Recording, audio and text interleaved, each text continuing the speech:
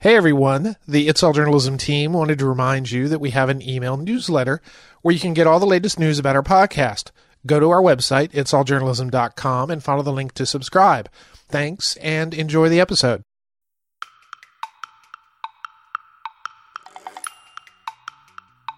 And that's a real paradigm shift. And, a sense, obviously, is that's probably the leading cause. I don't want to herald the death of journalism, but, certainly the tribulations that journalism is facing today. For nearly 2 decades, the landscape of mainstream journalism has undergone a tectonic shift. While many historic news brands have disappeared altogether, others have adapted to the new digital environment, and some have even re-emerged as new entities. I'm Michael O'Connell. Welcome to Tell Journalism.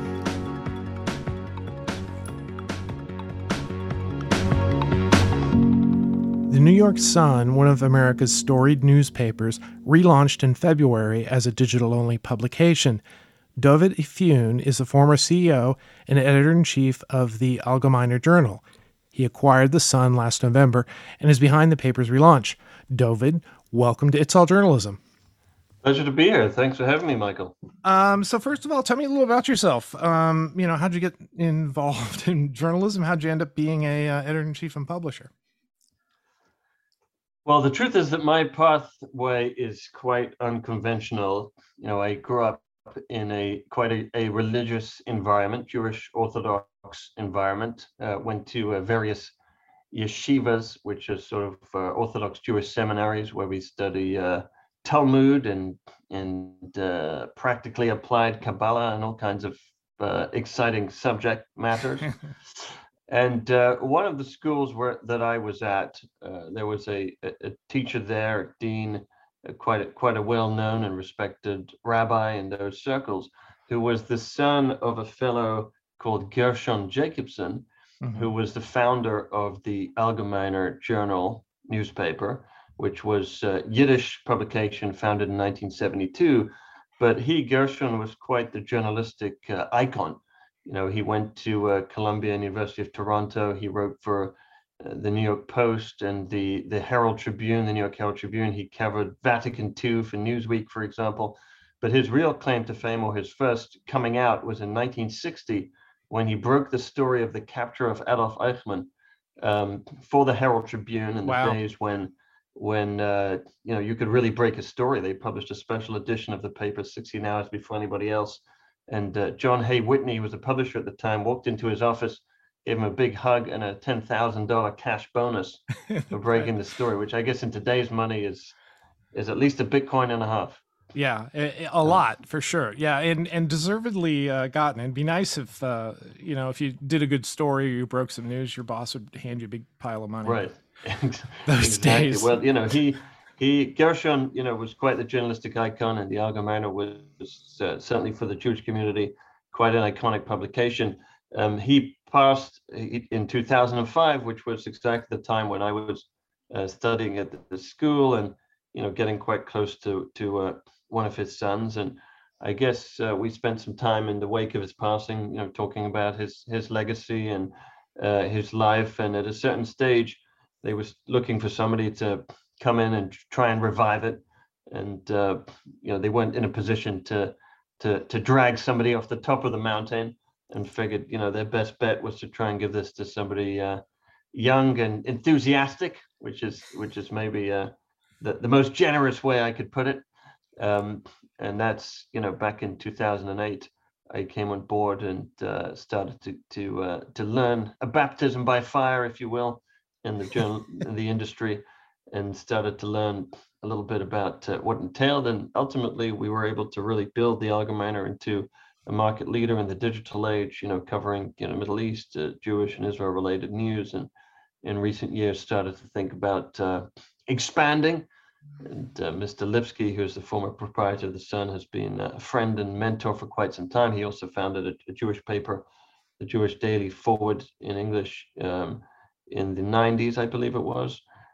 So we connected on that front, and at some stage started to have a discussion about the future of the Sun and develop a bit of an understanding for its potential and the place that it needed to occupy. And the rest, as they say, is Is history. is history is history in the making. Before we go off the Allgemeiner Journal, let me talk a little bit about that. I mean, as a I'm not familiar with the Jewish press. When you say that, is it, what are the stories that you're covering? What, obviously you've got a particular community that you want to bring news to. What types of, what types of stories do they want to read? Well, the truth is it's quite interesting and expansive. I mean, there's a lot of coverage of Israel and the Middle East and Middle Eastern geopolitics. And the truth is that a large percentage of coverage in the world vertical, the international news vertical of any publication centers around the Middle East. So in that sense, publications like the Allgemeiner do have an opportunity to stand in the center of the conversations on issues that are of widespread concern to the public at large. There's also a lot of coverage of anti-Semitism. Certainly some of the challenges that Israel faces. On the not just the geopolitical stage, but with NGOs and the United Nations and international forums and on college campuses. There are real movements to try and isolate Israel, and sometimes by extension that also starts to apply to Jewish students. So there's a great degree to cover on that front, but there are also interesting things really across the board. There's a great beat for the Israeli innovation sector, for example, where new technologies are coming out of the country that are having tremendous impact on the world at large and various sectors. There's also a cultural component, which is very interesting. A lot of figures, Jewish cultural figures in the arts and culture and music and acting, and there's definitely a great deal for us to dedicate attention to on a daily basis. So, in talking to Mr. Lipsky, you thought, no, let's go ahead and relaunch the Sun, which had been a digital publication for, I guess, in the 2000s for a period of time. Why relaunch the Sun? What is it that you could do there that you can't do at the Journal or by starting some other publication? Well, look, first of all, I think to get an understanding of why the Sun is important, it's worth delving a little bit into the Sun's history. Mm-hmm. It's not a stretch to say that the Sun is the most consequential newspaper in American journalism in terms of its contributions to the field. It was founded in 1833, and in and of itself, its founding was a revolution. At the time, in the 1830s, newspapers would cost 6 cents a piece, and the only way to get hold of a single newspaper was actually to go down to the printer and get hold of one, which not many people were able to do. So they bought these annual subscriptions, which were about $10, and that's a month or 2 months' wages for a working man. These papers would reprint political speeches. They didn't do any real what by today's standards you'd call journalism or reporting. They published stock prices and the goings and comings of New York's harbor, but really they were just in the domain of the wealthy and the elites. And your common man, the consuming journalism and reading newspapers, certainly laborers and the working class, it was really very foreign to them. So along comes Benjamin Day, who was a journeyman printer, in himself a working class fellow struggling to make ends meet. He just had a kid. And, he came up with this idea of selling a newspaper for a penny daily, and targeting everybody, really. And the first day he put the paper together himself entirely from start to finish. Most of it was just ripped off from other newspapers. And he printed 1,000 copies and handed them out. And then on the first day in print, he had an ad asking for people who might have an interest in helping distribute the paper. The first applicant was a 9-year-old boy, and that was really where paper boys were born. And the concept of how newspapers are distributed and the really putting the consumption of news and the idea that an informed public is far better for the functioning of democracy was really pioneered by the New York Sun. And as a product of that, there are a whole host of innovations in journalism that today we take for granted, that really evolved from that, seed, that concept. So, the first one really began with Ben Day trying to figure out what your common man wanted to read. So he sent an acquaintance of his, a fellow called Weiser, down to the courts, and he asked him to write up a report on, what was being read there and the proceedings. And that was really the birth of crime reporting. And every day they would have a roster of basically crime in New York that had been taking place, how it was playing out in the courthouses. And that led to, a whole host of other innovations. Human interest stories were pioneered by the Sun, front page headlines, news syndication. The Sun was the first, in its fourth day in print, it published its first abolitionist editorial. This is decades before emancipation. It was the first female journalist in American journalism, Emily Verdery Batty, in the 1970s, was employed by the Sun. The Associated Press was founded in the Sun's offices in 1946. The Sun became the most published newspaper in the world, the most read newspaper in the world in its heyday. It published Yes, Virginia, There is a Santa Claus in 1897, which became the most reprinted editorial in the history of newspapers. It backed Lincoln during the Civil War. It fought for the Union.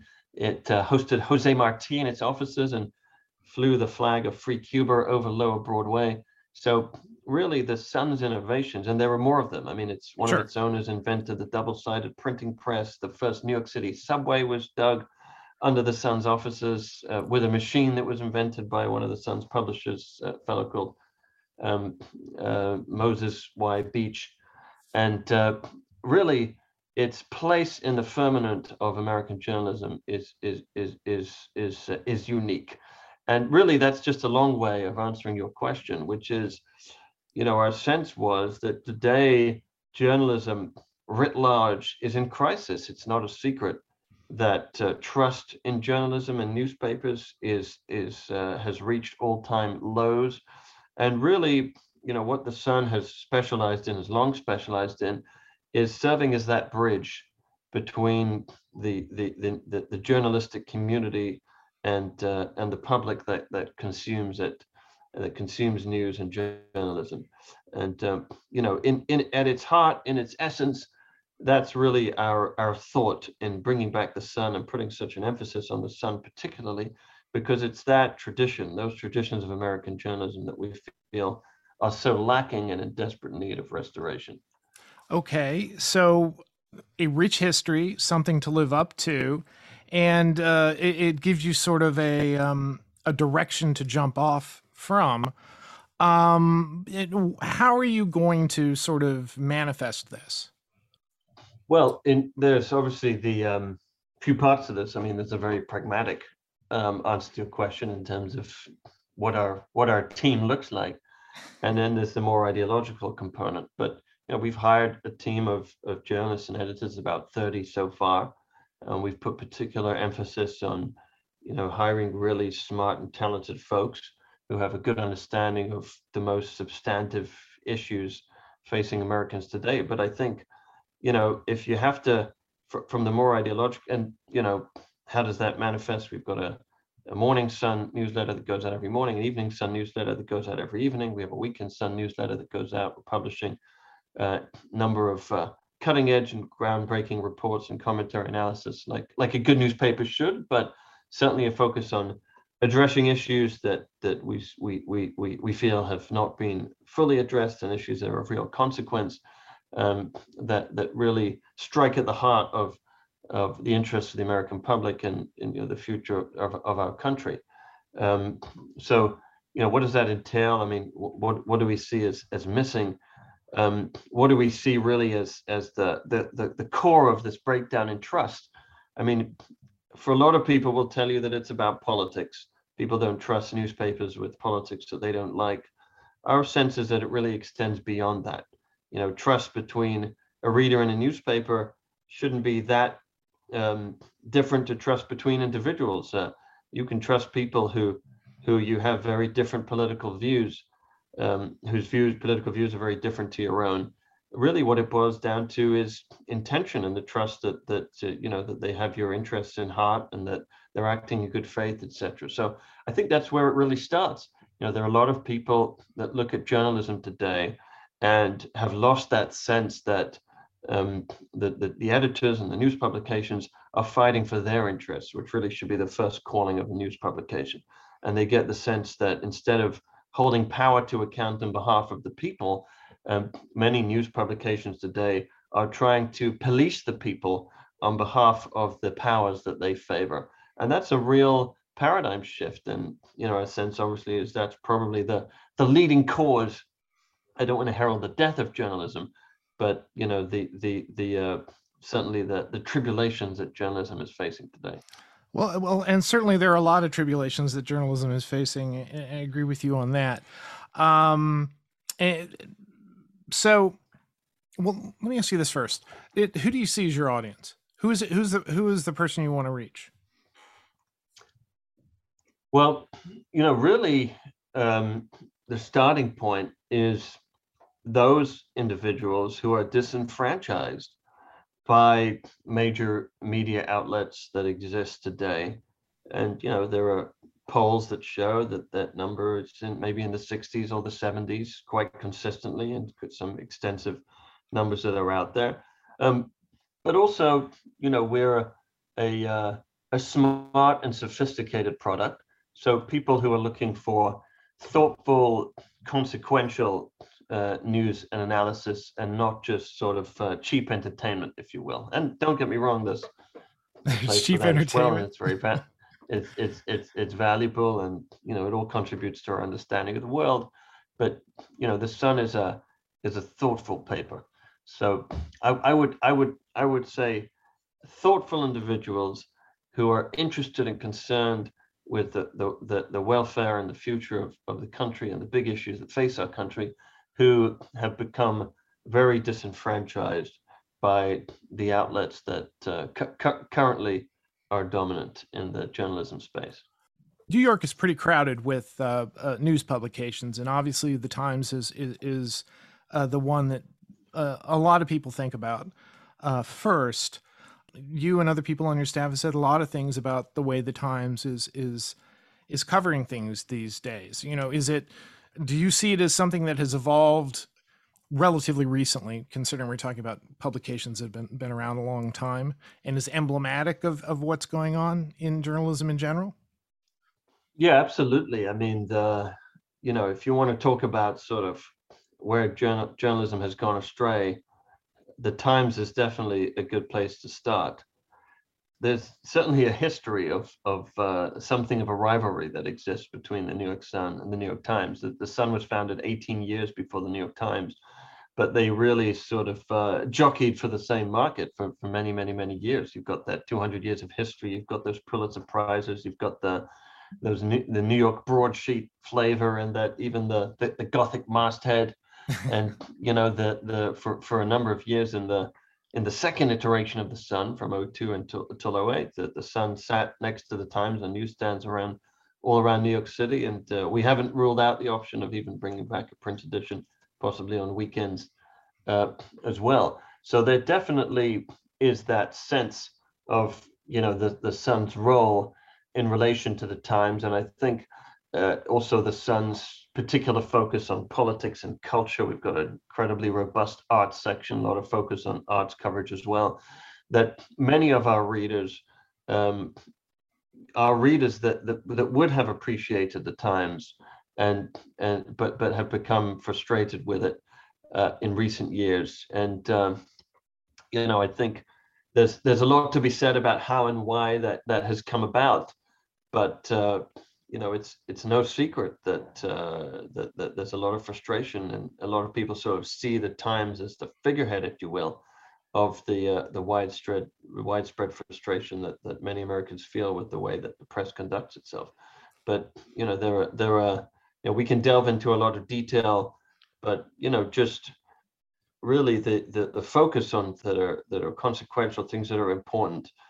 The Times actually had a piece on Friday, which was ironic, talking about how it was an editorial. There was a lot of fanfare surrounding it about how Americans, their studies show, are not comfortable saying what they feel and expressing their opinions. It's almost as if we're living in something of a fear society, the fear society described by Natan Sharansky in his famous book, The Case for Democracy, the society, his definition of a society where people, individual citizens, aren't comfortable speaking their mind. Typically, you're talking about authoritarian regimes and dictatorships, but it seems in America, based on these emerging numbers, and the Times was pointing it out accurately, we're creating a sort of lateral fear society where we jump down the throats of people who say things we disagree with, and it ends up having this sort of chilling effect where certain discussions that are valuable and important to the future of the country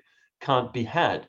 Now, the Times was right to point out the challenge, and it wasn't wrong, but completely neglected to mention its own role in perpetuating that crisis, or in our view, I'd even say leading role in perpetuating that crisis. So, that's certainly a big role that we see for the Sun to play, is to create that environment that allows these discussions to happen unmolested, without, and play some role contributing to the rolling back of that lateral fear society by allowing robust and profound discussions to happen in our pages that others might not be so comfortable with. Okay, so are we talking in terms of political speech? Are we talking in a broader sense, cultural speech? This sort of idea of woke culture versus anti-woke culture. Is that kind of what you're talking about? I mean, there are components to that, but I think what you're talking about is more, the symptom. I mean, look, the Sun is what I would call a constitutional paper. It's a paper that has a lot of respect for individual rights. It's a paper that has a lot of respect and appreciation for, what you might call the constitutional moments and how they affect the future of the country. Equal justice, not mob justice, under the law, for example. These are fundamental principles for which the Sun has stood for many, many years. It's an independent newspaper. It wears the livery of no party, as one of its proprietors famously said. But yeah, I mean, there certainly is this enforcement of an orthodoxy. I mean, for example, at the same time that the Times was decrying the inability of people to speak freely in American society today, or the unwillingness of people to speak freely in society today, you have an editorial or an opinion piece on its own website by Senator Tom Cotton, during the Black Lives Matter protests last year, certainly, which had violent elements to them, calling on, the government to send in forces to police the violent elements, right? And the Times still says that this editorial should not have been published. So if the Times is of the view that a sitting senator should not be able to publish, his view, and I understand if that's a view that makes people uncomfortable or others disagree with that view, but certainly it's a view that that shouldn't be shut down. He has the right to say that. It's the Sun would publish that opinion piece with pleasure, and would not be of the view that because it made a lot of people uncomfortable, therefore it shouldn't be heard and shut down. So you see the Times sort of talking out of both sides of its mouth.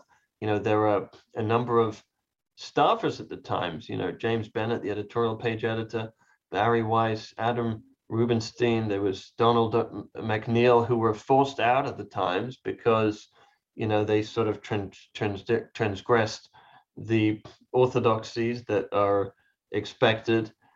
Certainly our view is that that's not the greatest aspiration of a paper. And if that's the way that the Times is fashioning itself, we'll be able to present a compelling alternative. Okay, so a paper like the Times, I mean, do you think that they have a responsibility that if they do publish something that, not because of general outrage or, one side complains and they feel that they're, that it makes them look bad or whatever, that they have the ability then to go back and think again about something that they may have done, and come to that Well, conclusion? of course, they have the right to. I mean, they have. I mean, part of helping ensure that you genuinely have a free society is defending the rights of everybody to express their views. And frankly, I'd say we would also defend the rights of the Times to hold those views.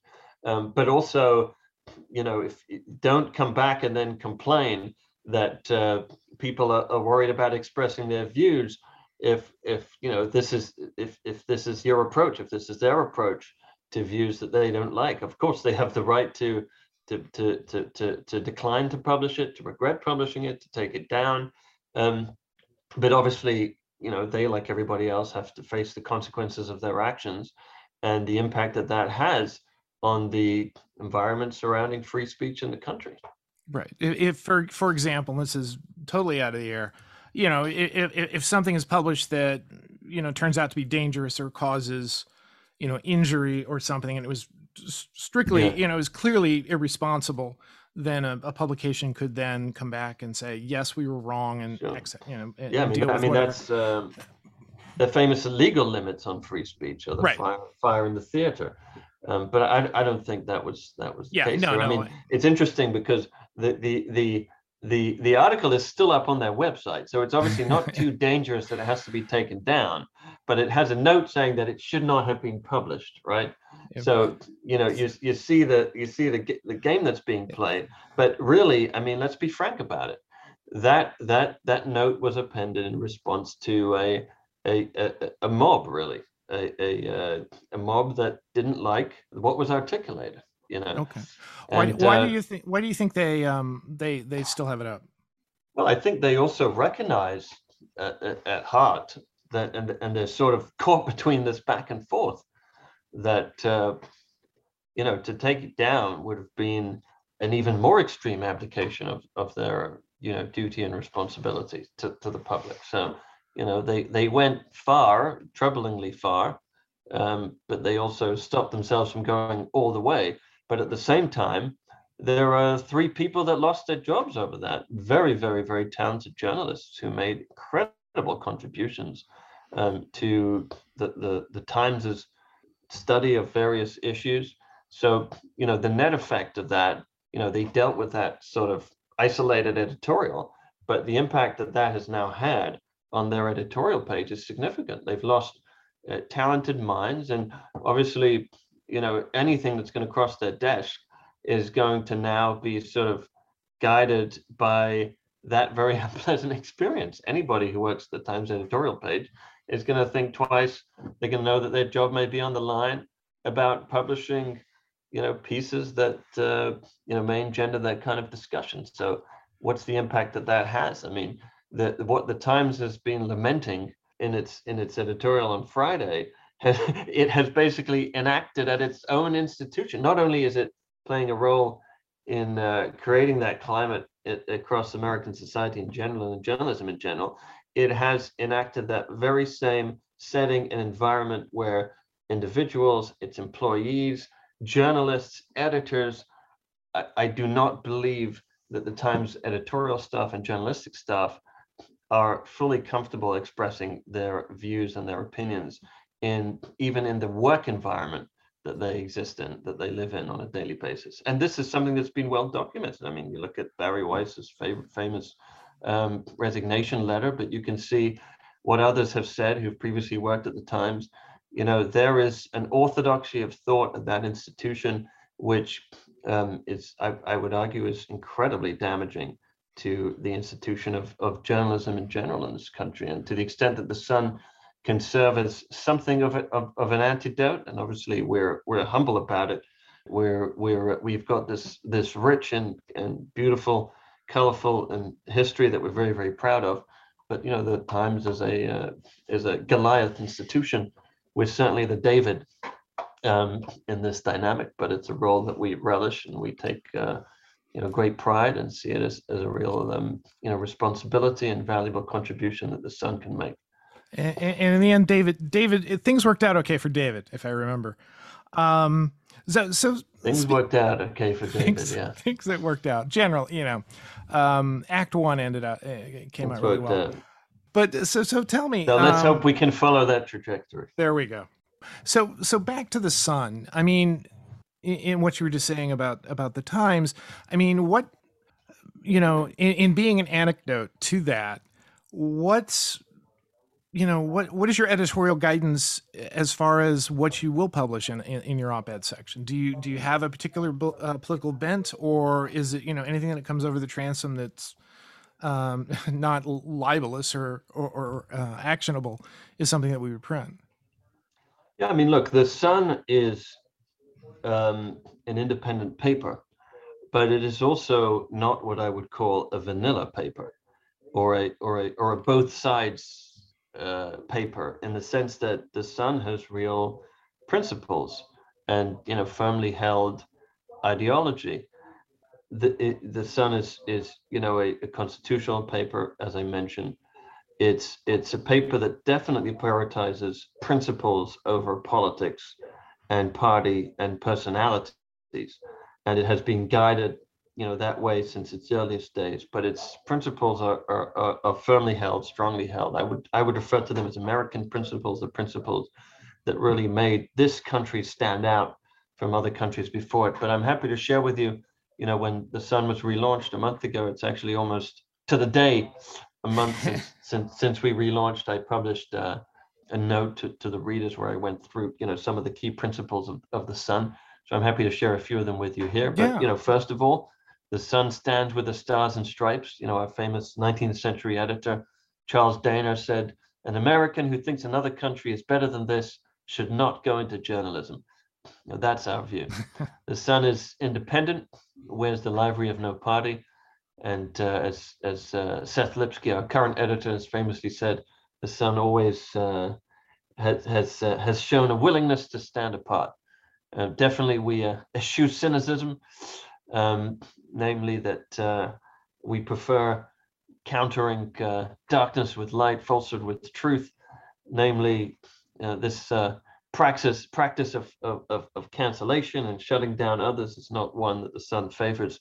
If you're not happy with a certain approach or perspective, present an alternative one. And I think, that's the same in our approach to journalism, writ large. If there are a lot of folks out there who say, they attack the media that exists, they call it fake news, they cancel their subscription, they call them the enemy of the people. We say that the American way is to participate in building a better alternative. And that's what we're communicating to our readers and to our public.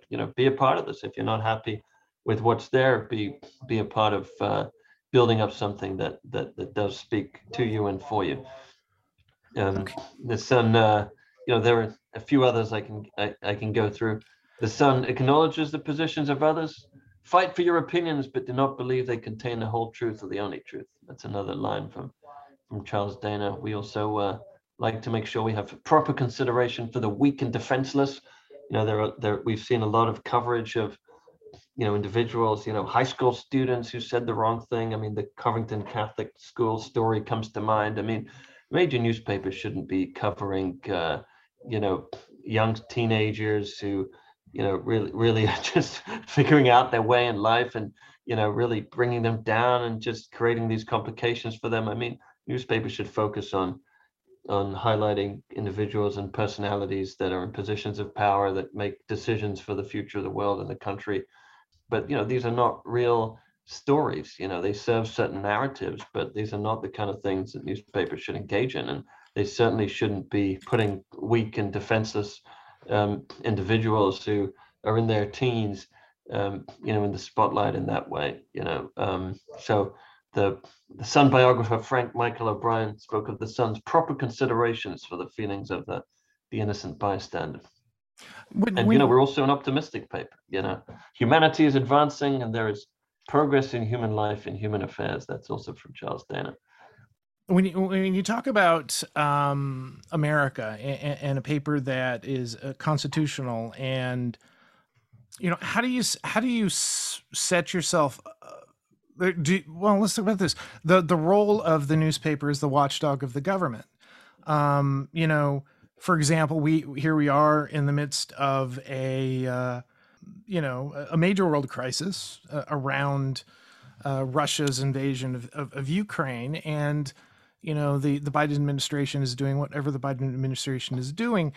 At what point does a paper like yours, or where do they draw the line in, holding the politicians to their feet to the fire, but also supporting, a larger general move of the federal government? In what sense? Can you elaborate a little more? Well, In terms of a Ukraine policy?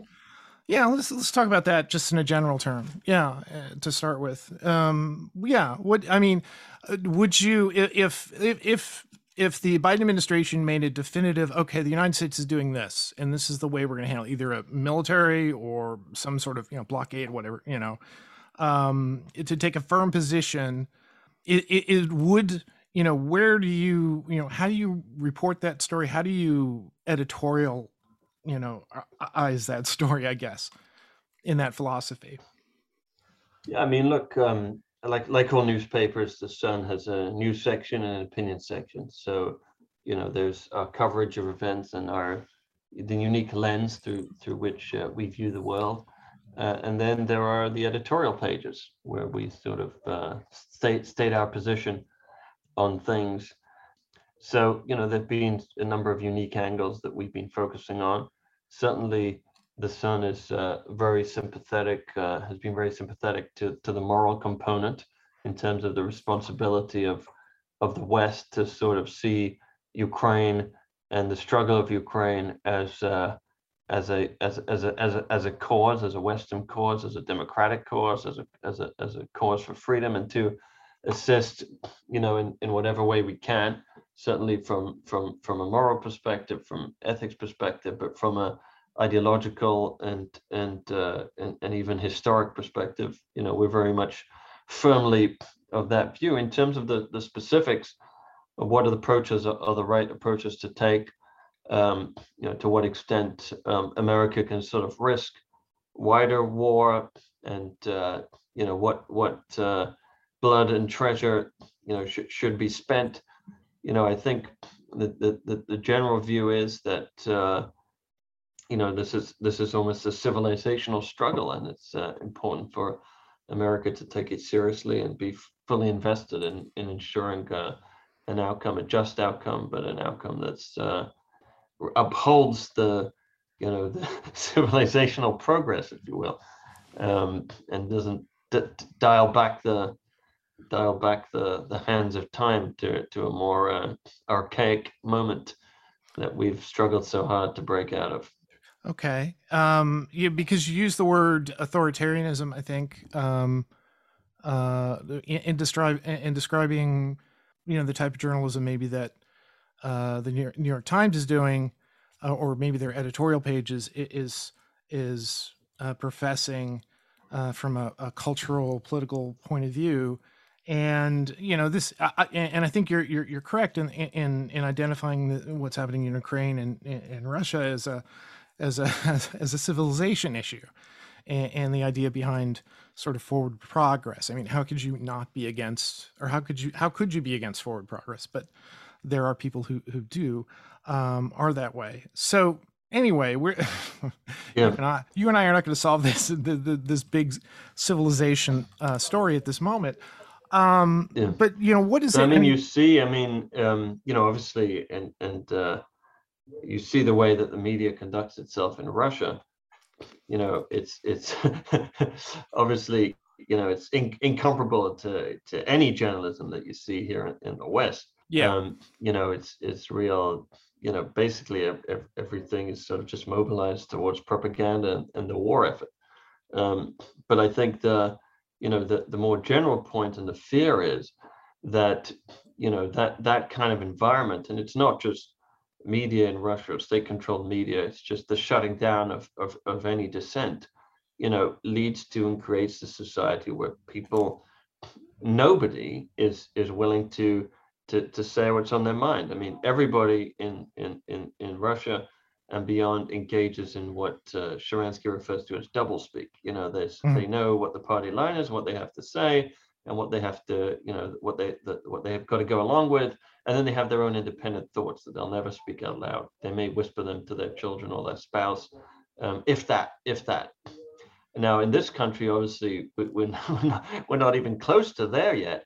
But the numbers are showing that increasingly people are fearful of saying what they really think and what they really feel, and that there's certain orthodoxies that they feel that they have to adhere to, and they are increasingly engaging in this sort of double speak mentality, where in polite company they'll say certain things, and then they're obviously their own views.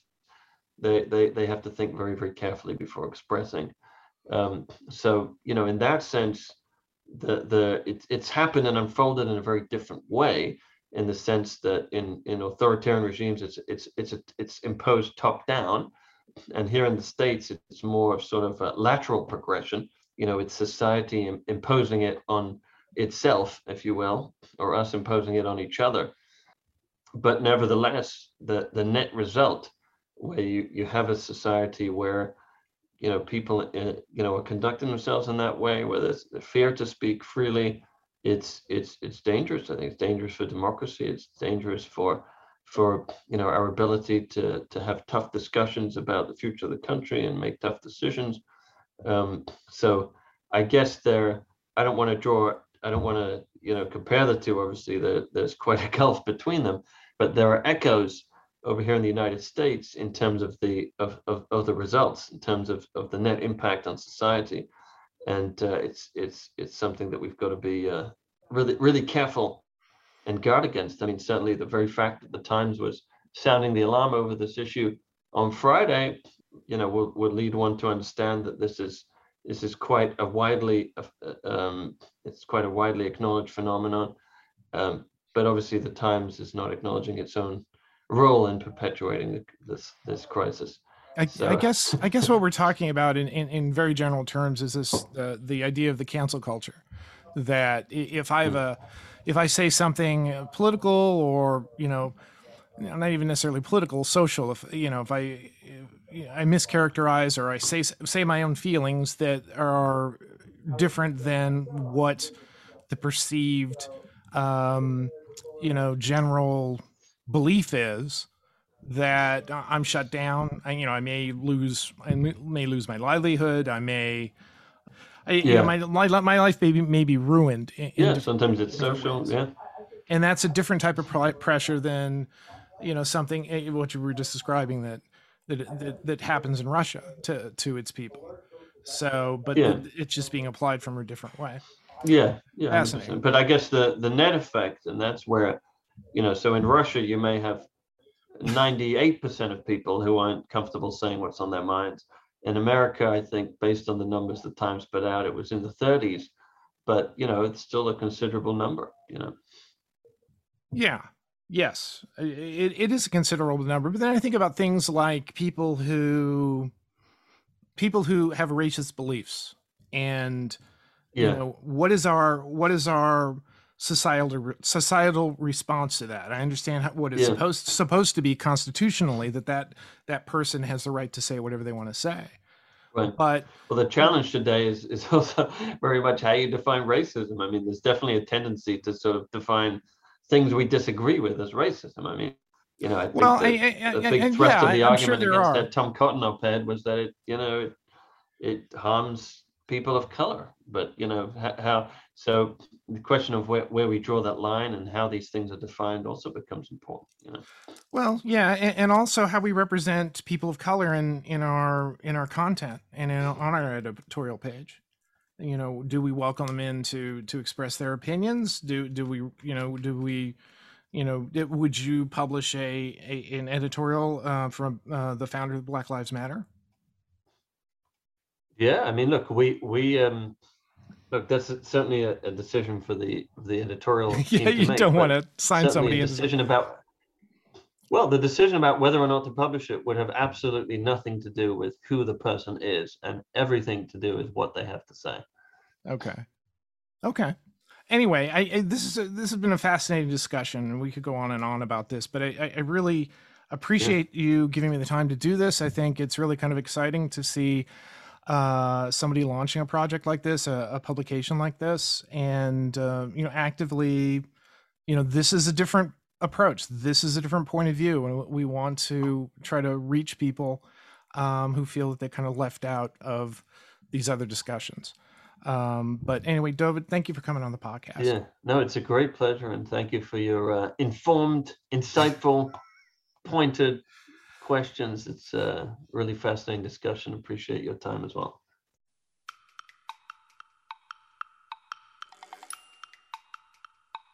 You've been listening to It's All Journalism, a weekly podcast about the people who make the news. You can find out more about us and download past episodes at itsalljournalism.com. While you're visiting our website, sign up for the It's All Journalism newsletter. You'll get all the latest info about our podcast, including episode notes and news about live events and upcoming interviews. Go to itsalljournalism.com to subscribe. Speaking of subscribing, you can subscribe to our podcast on Apple Podcasts, Podcast One, Spotify, SoundCloud, Google Play, and pretty much anywhere good podcasts are found. If you'd like to help us grow our podcast, like and share our episodes on social media. Look for us on Facebook, Instagram, and Twitter. It takes a lot of people to create an episode of It's All Journalism. Nicola Grisco produced this episode, Amber Healy wrote our web content, Nick Capre wrote our theme music, Emilio Brust helped with our booking, Steph Thomas is our social media manager, and I'm your host, Michael O'Connell. Thanks for listening.